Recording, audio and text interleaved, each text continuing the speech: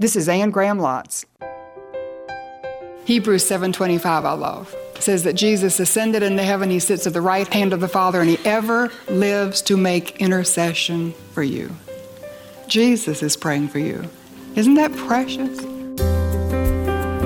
You're listening to Anne Graham Lotz in an introduction to this week's message from God's Word, and the reminder that prayer is such an integral part of being a messenger of the gospel under the power of the Holy Spirit, who is interceding with the Father on our behalf. From 2 Timothy chapter 1, here's Anne.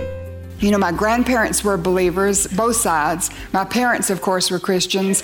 I'm a committed Christian. My husband was. His parents were. Our children are. Our grandchildren are. And people ask me, Anne, how was that passed from generation to generation? I can tell you it wasn't by an accident. You know, it wasn't just by osmosis. My husband said, just because you're born in a garage doesn't mean that you're a car, you know, and just because you're born in a Christian home doesn't mean that you're a Christian. It's not automatic. There has to be an intentional passing of that gospel baton into the next generation. And yes, I have to receive that for myself. So I shared with you that I had received Christ when I was a little girl, and I did that intentionally, but Mother and Daddy prepared me for that by what they had taught me in the home, by what I saw in their own example, and they used that opportunity of the passing zone when I was within their home to prepare me to the point that I wanted to receive Christ as my Savior. So I just want to challenge you, if you have children within the home, don't miss the transfer zone, okay? But then also outside the home, just with other people, there can be an opportunity that you have. Like I had this last week, had an opportunity to share the gospel, and it just came so unexpectedly, and I wasn't prepared for it, and I should have been.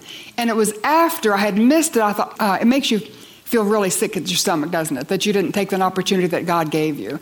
So the only thing I know about that, the comfort I give myself, is sometimes God lets me go through something like that, and it's a setup, because he's going to give me another opportunity that's going to be maybe harder or more challenging. And this time, I'll be much more alert to take it because I just missed that one.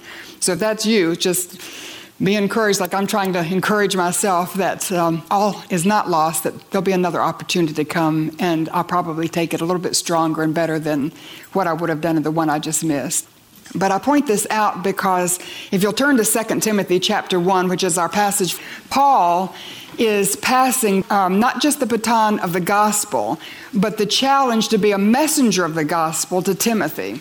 And so he's in the transfer zone because Paul's at the end of his life, and he's getting ready to, actually he's facing his execution.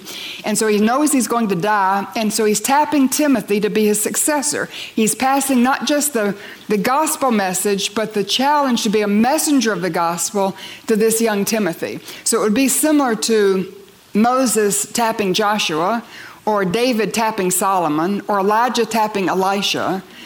Or let me put it this way. It would be like Billy Graham if he came here and said, I want you to be my successor.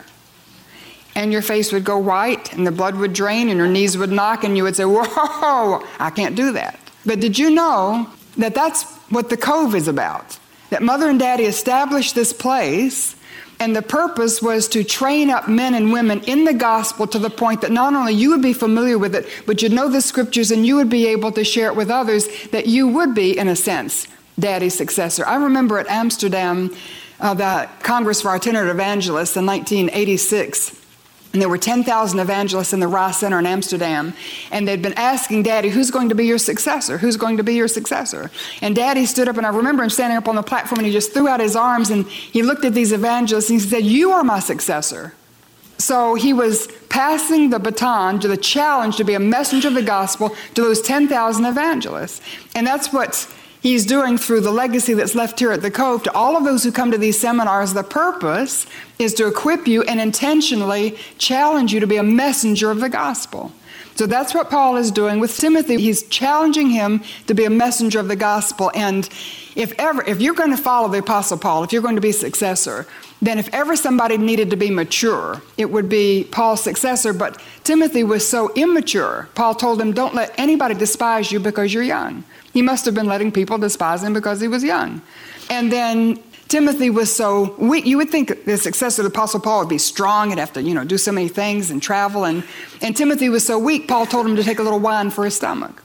And then you would think somebody who took over after the Apostle Paul would be somebody who would be very bold and courageous. And Timothy was so timid that Paul said, God has not given you that spirit of timidity. He's given you a spirit of power and love and self-control. And so if you're thinking you cannot be a messenger of the gospel because you are weak and you're timid and you're immature, that doesn't seem to make any difference. Because that's the person that Paul was tapping to be his successor. And you know, one of the things that says to me is that it's not by might and it's not by power. It's by God's Spirit that this is done. And a person who is timid and weak and immature is somebody, and they're called to be a messenger, and you're called to be a messenger. But a person like that is someone who's very dependent on the Lord. And I know. And when you're very dependent on the Lord, then He comes through and your ministry is powerful. So let's look at Timothy for a minute and what Paul tells him in this first chapter. This is the last thing that Paul ever wrote, last thing that we know that he ever said. He's telling Timothy, challenging him to be a messenger of the gospel. He says, don't be afraid to be a messenger, don't be ashamed to be a messenger, and don't be apathetic about being a messenger. So first of all, don't be afraid.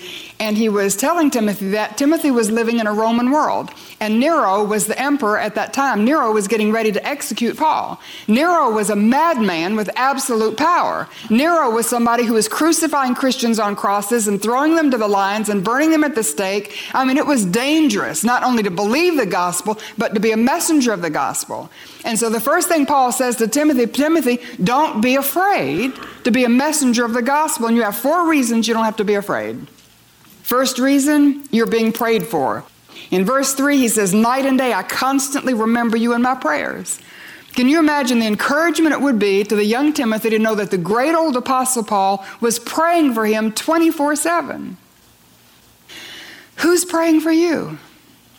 Do you have somebody who knows what you're going through, knows what you're battling, knows what your joys are, what your heartaches are, and they pray for you? And they really don't just say, I'll pray for you, but they pray for you. You need to be prayed for. The world is so wicked and it's so dangerous and it's getting so hard out there. We need to pray for each other.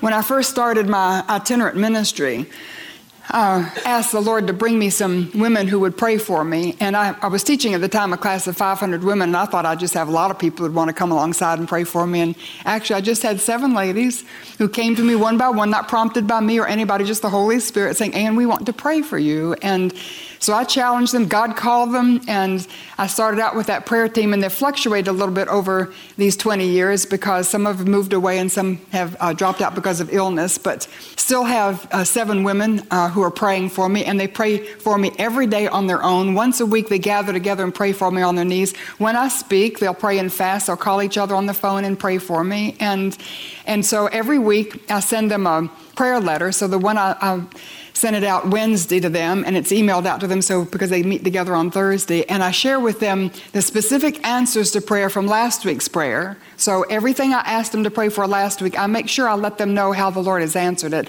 And then everything I'm asking them to pray for this week. So this week's was several pages long because it included you all and all the ins and outs of the details of the seminar. And we've seen so many answers to prayer.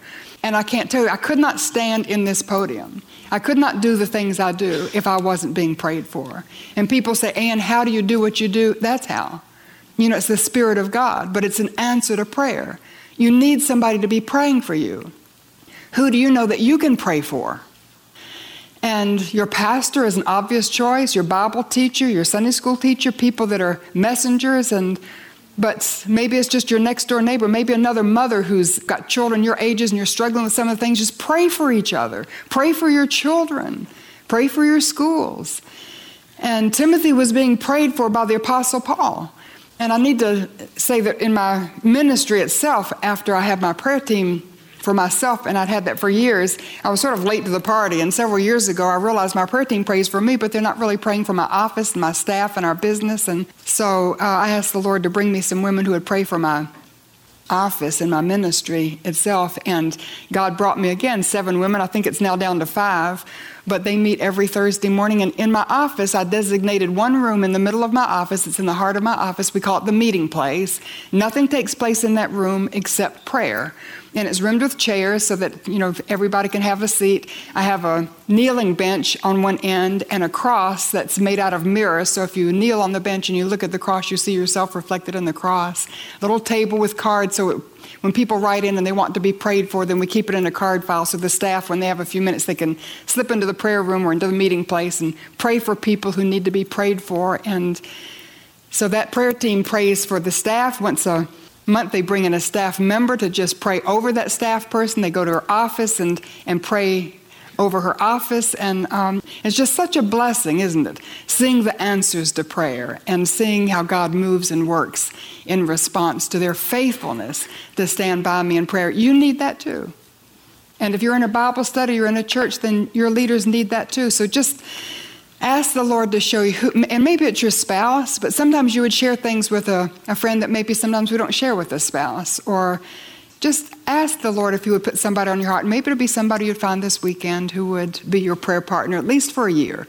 And so I'll let you decide how often you contact and what you do. But we've had prayer partners. In fact, my husband had a prayer partner that was from here, that they called each other for years, got to see each other, and the guy was from Canada. But he made a point to watch after my husband and come down and see us, and it was a precious blessing in my husband's life. So God may have that blessing for you. And if nobody is praying for you and you say, Ann, I just wouldn't know how to go about that, and I'm isolated and I can't do that, and Hebrews 7:25 I love. It says that Jesus ascended into heaven, He sits at the right hand of the Father, and He ever lives to make intercession for you. Jesus is praying for you. Isn't that precious? And He knows your thoughts. He knows your struggles. He knows your hopes. He knows your dreams. He knows your fears. He knows your sorrows. And He prays for you. And I know one of the things He's praying is that you're going to be an effective messenger who gets a firm grip on the gospel, and that you'll be available for Him to use to share that message with the people that are in your world, that you come into contact with. And Jesus is somebody who knows how to get answers to His prayers. So you have a prayer partner. So He's praying for you. Take comfort in that. But it may be that you need, He works through visible people, so there may be somebody specific that you can ask to pray for you and with you. And I encourage you to do that. And it's sort of a humbling thing, isn't it? Every time I write that prayer letter and I share with them some things I'm going through, and I share with them things I'm going through, and it's sort of humbling to be vulnerable and let people know that you need something like that. But that's what the body of Christ is. That's what the family of God is. I trust those women. They keep it confidential and they pray for me, and God has poured out His blessing and answer to those prayers. So ask God to give you somebody who you can pray with also. Paul said, Timothy, you don't have to be afraid. You're being prayed for. And then secondly, he says, you've got the passion for it. And I'm reading into this, but in verse 4, he said, I recall your tears. So I just asked myself, why was Timothy crying? So I wonder if it's because he was so tender-hearted. He just really had a heart for a lost world that was going to hell. And all these people in the Roman world worshiping their own gods and didn't know that there was a one true living God who loved them so much that He had sent Jesus to die on the cross to take away their sin. And so was he just weeping over a tender-hearted concern and passion and love for the lost world? And I wonder if he was crying because he was brokenhearted because of the way the gospel is rejected by those same people. And you can share the gospel with somebody, and when they reject it, and they're going to self-destruct, and it will break your heart. And was he weeping because he was brokenhearted? Weeping because he was faint-hearted? Maybe he was terrified. Paul, I cannot do this. I cannot go out there. They're crucifying people. They're throwing them into lions. I'm scared to death. And so the one thing that the tears tell me is that Timothy cared. He wouldn't be weeping if he didn't care. So can I ask you, when was the last time you wept over somebody who was lost? So sometimes when we weep like that, it's because we care. And Paul is saying, I see that you have a heart for what you're doing. What about you? I remember several years ago, actually it was quite a few years ago, when a large organization, they were having their 25th celebration anniversary, and they asked me to come speak. And I asked them, why, how'd they gotten my name? And they said, well, we know you have a heart for the gospel. And I said, well, that's interesting. And I hung up, and I thought, why did they say that? And the only reason I could think of that they said that is because I'm Billy Graham's daughter. They just thought automatically I would have a heart for the gospel. And so I started examining myself. And do you have a heart for the gospel? And what I discovered was that my heart for the gospel was very small. And I consider myself a Bible teacher and somebody who discipled people, but as far as the gospel was concerned, my heart was small for that. And so I asked the Lord, I prayed deliberately and intentionally, God, enlarge my heart for the gospel. To the point that today, when people describe me, sometimes they call me an evangelist. I'm not an evangelist. I don't have the gift of evangelism, but what they're seeing is that God has given me an enlarged heart for the gospel. Ask Him to give you an enlarged heart for the gospel, that you would care about a world out there they do some of the craziest things, and their sin is getting more and more blatant. And listen, don't blame them for that. That's what sinners do. They're good at sinning, you know. But the sin is not going to bring happiness or purpose or peace or joy or hope, and they need Jesus. So ask God to break your heart with the things that break His, and give you a heart for a lost world, that you might want to reach them with the message of the gospel. Paul said, Timothy, I recall your tears, and I think Timothy was weeping because he cared. And that is one reason. You don't have to be afraid, because you just let what's in your heart come out on your lips. And Timothy not only was being prayed for, he had the passion for it, he had the preparation.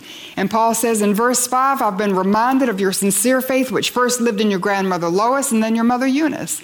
So Timothy obviously came from a Christian home where he'd been taught the scriptures from the time he was small, raised in the faith, and that was preparation for him now to be a messenger of the gospel. He knew the scriptures, he had the example of his mother and his grandmother, and you're raised in a Christian home, that's preparation for you to be a messenger.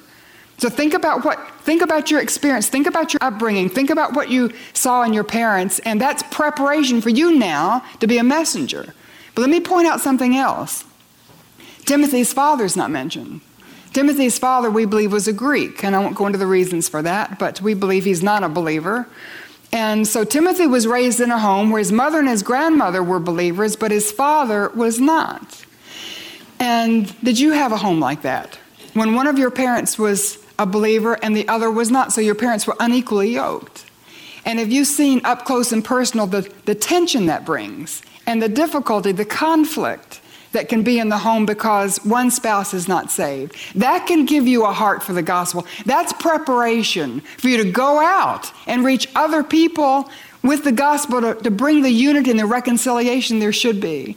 And let me just add a little parenthesis to that, because please note that it was Lois and Eunice who taught Timothy the scriptures. Remember the question about what do I do when my husband or the father is not teaching, and am I usurping his authority when I'm doing it and he's not? No, you're not. It was Lois and Eunice who taught Timothy, that prepared him for ministry, not his father. So I don't want to put fathers down, and all of you fathers out there, please don't misunderstand me. Take the role that God has given you and be somebody who would teach your children by your example and by your words. But the mother can instruct also in such a way that the child is raised in a way that's strong. They're strong in their faith and able to serve the Lord when they grow older. So Timothy obviously was taught by his mother and his grandmother, even though his father wasn't saved. So I don't know what your upbringing was. Maybe in your home neither parent was saved. Maybe you were raised in a completely secular, or maybe a hostile to Christ home and family. Maybe in your family there was abandonment or abuse or adultery, or alcoholism or divorce, disease, I don't know. And think about it for a minute. That itself is preparation for you to go out and reach other people who are going through a similar situation, because you know what it feels like. You can relate to them in a way that others of us couldn't. And God wants to use that so that when you present the gospel message, you're a messenger that other people will listen to who have that same situation. So do you hear me? Look into your home. Look into your family. Look into your background. What's there? God is not whimsical. He doesn't just guess his way around. He just doesn't play games. Everything in your life is very intentional. And God is very intentional about the home in which you're raised and what you've been through. And it's not to make you miserable or not to take away a blessing. It's to prepare you to be a messenger who's effective as you share the gospel with other people today. So Paul says, Timothy, you've been prepared right there in your family. And then he said, you've been prepared by your friends. He said, I myself have laid my hands on you. And Paul was Timothy's pastor or his professor, his mentor. And he had come alongside Timothy to help him grow up in his faith. So who is that person in your life? Who's been your mentor, your pastor, somebody who's helped grow you up in the faith? And the wonderful thing today is that you don't even have to know that person necessarily, although it could be your pastor or a missionary or an older person in your congregation, or maybe it's your own parent or, an aunt or an uncle or somebody who's a more mature Christian who's come alongside you and helped you grow in your knowledge of God and your knowledge of the Scripture. And praise God for those people in our lives. And the Lord has given me some wonderful ones, and I thank God for them. But sometimes you don't have somebody like that in your life. But today, because of the videos and the audios and the books, we can have a mentor we've never even met before. We just listen to them, or we watch them, or we read their books, and that's where be very careful, who you expose yourself to. But it's very important that we are careful about who we listen to. But there's some wonderful ones out there, and there's no reason that you and I can't have a mentor today or somebody who would come alongside and help train us and teach us, because there's so many out there that are available. So ask God to open your eyes to those who can be your mentors, and we need each other in that way. We can always grow from somebody who's older who comes alongside. Fourth reason that you don't have to be afraid, Timothy, you have the power of God. In verse 6, he says, for this reason I remind you to fan into flame the gift of God which is in you through the laying on of my hands. For God did not give us a spirit of timidity, but a spirit of power, of love, and of self-discipline. And there's nothing magical about Paul's hands, okay? So let's just put that on the table. Nothing supernatural about laying on of hands. I think that Paul was there when Timothy was converted. And when he laid his hands on Timothy, that was at the moment Timothy was confessing his sin, telling God he was sorry, claiming Jesus as his Savior, inviting Jesus to come into his heart. And at that moment, he was given the gift of God. And the gift of God is the Holy Spirit. The Holy Spirit is God. And you see him in chapter 1 of Genesis, verse 2, the Spirit of God hovered over the face of the deep, preparing the planet Earth to receive God's word and be transformed in 6 days. That's the same Spirit of God. When you pray and ask Jesus to come into your heart, he comes into you in the person of that same Spirit of God that was in the beginning, in the person of the Holy Spirit. The Holy Spirit is a living person. He is Jesus without his man's body. He's Jesus living inside of you, but he has all the power of God that he had in the beginning. So think about it. You have the Holy Spirit of the living God within you if you've received Christ by faith. And he comes into you and you have the power to share the gospel in an effective way. Remember, it's not by might, not by power. It's by the Holy Spirit that this is done. And you and I need to let him loose in our lives. Paul says you need to fan into flame this gift of God. And the Holy Spirit is not a fire, but he's symbolized by fire. So the Holy Spirit is invisible. We wouldn't know he was present except he's symbolized by something. So at the baptism of Jesus, he was symbolized by a dove. At Pentecost, he was symbolized by a flame of fire. At the end of history in the book of Revelation, he's symbolized by this branch of candles that burns before the throne, and the fire that burns before the throne. That's the Holy Spirit. And so he's considered the fire of God because, listen to me, the Holy Spirit is on fire for the gospel. He's on fire for the things of Jesus. He's on fire for the things of God. And he inspired the Bible. Every word is God-breathed, as we see tomorrow. The Holy Spirit inspired every word of this book. He's on fire to show you the things of God. And so you and I need to fan him into flame, let him loose in our lives. When we receive the Holy Spirit, can I tell you, when I was a little girl and I invited Jesus to come into my heart, I didn't understand about the Holy Spirit. But I invited Jesus to come into my heart. Jesus understood what I was saying. And so he placed the Holy Spirit within my life. Jesus can't possibly come into anybody. He's in a man's body up in heaven, getting ready to come back and reign and rule on this earth. When we invite him to come into our hearts, he comes in the person of the Holy Spirit. And when I was a little girl and I received the Holy Spirit and he came into me, even though I didn't know his name, he came into me. I had all of the Holy Spirit I'm ever going to get. You know that? You don't get him in pieces. The Holy Spirit is a person. So the newest believer, the youngest believer, has as much of the Holy Spirit as the oldest believer has. You have all of the Holy Spirit you're ever going to get living in you. This has been Living in the Light. Please take advantage of all the free resources at anngrahamlotz.org to help and encourage you in your walk with God and in your study of His Word. Join us here each week for Living in the Light.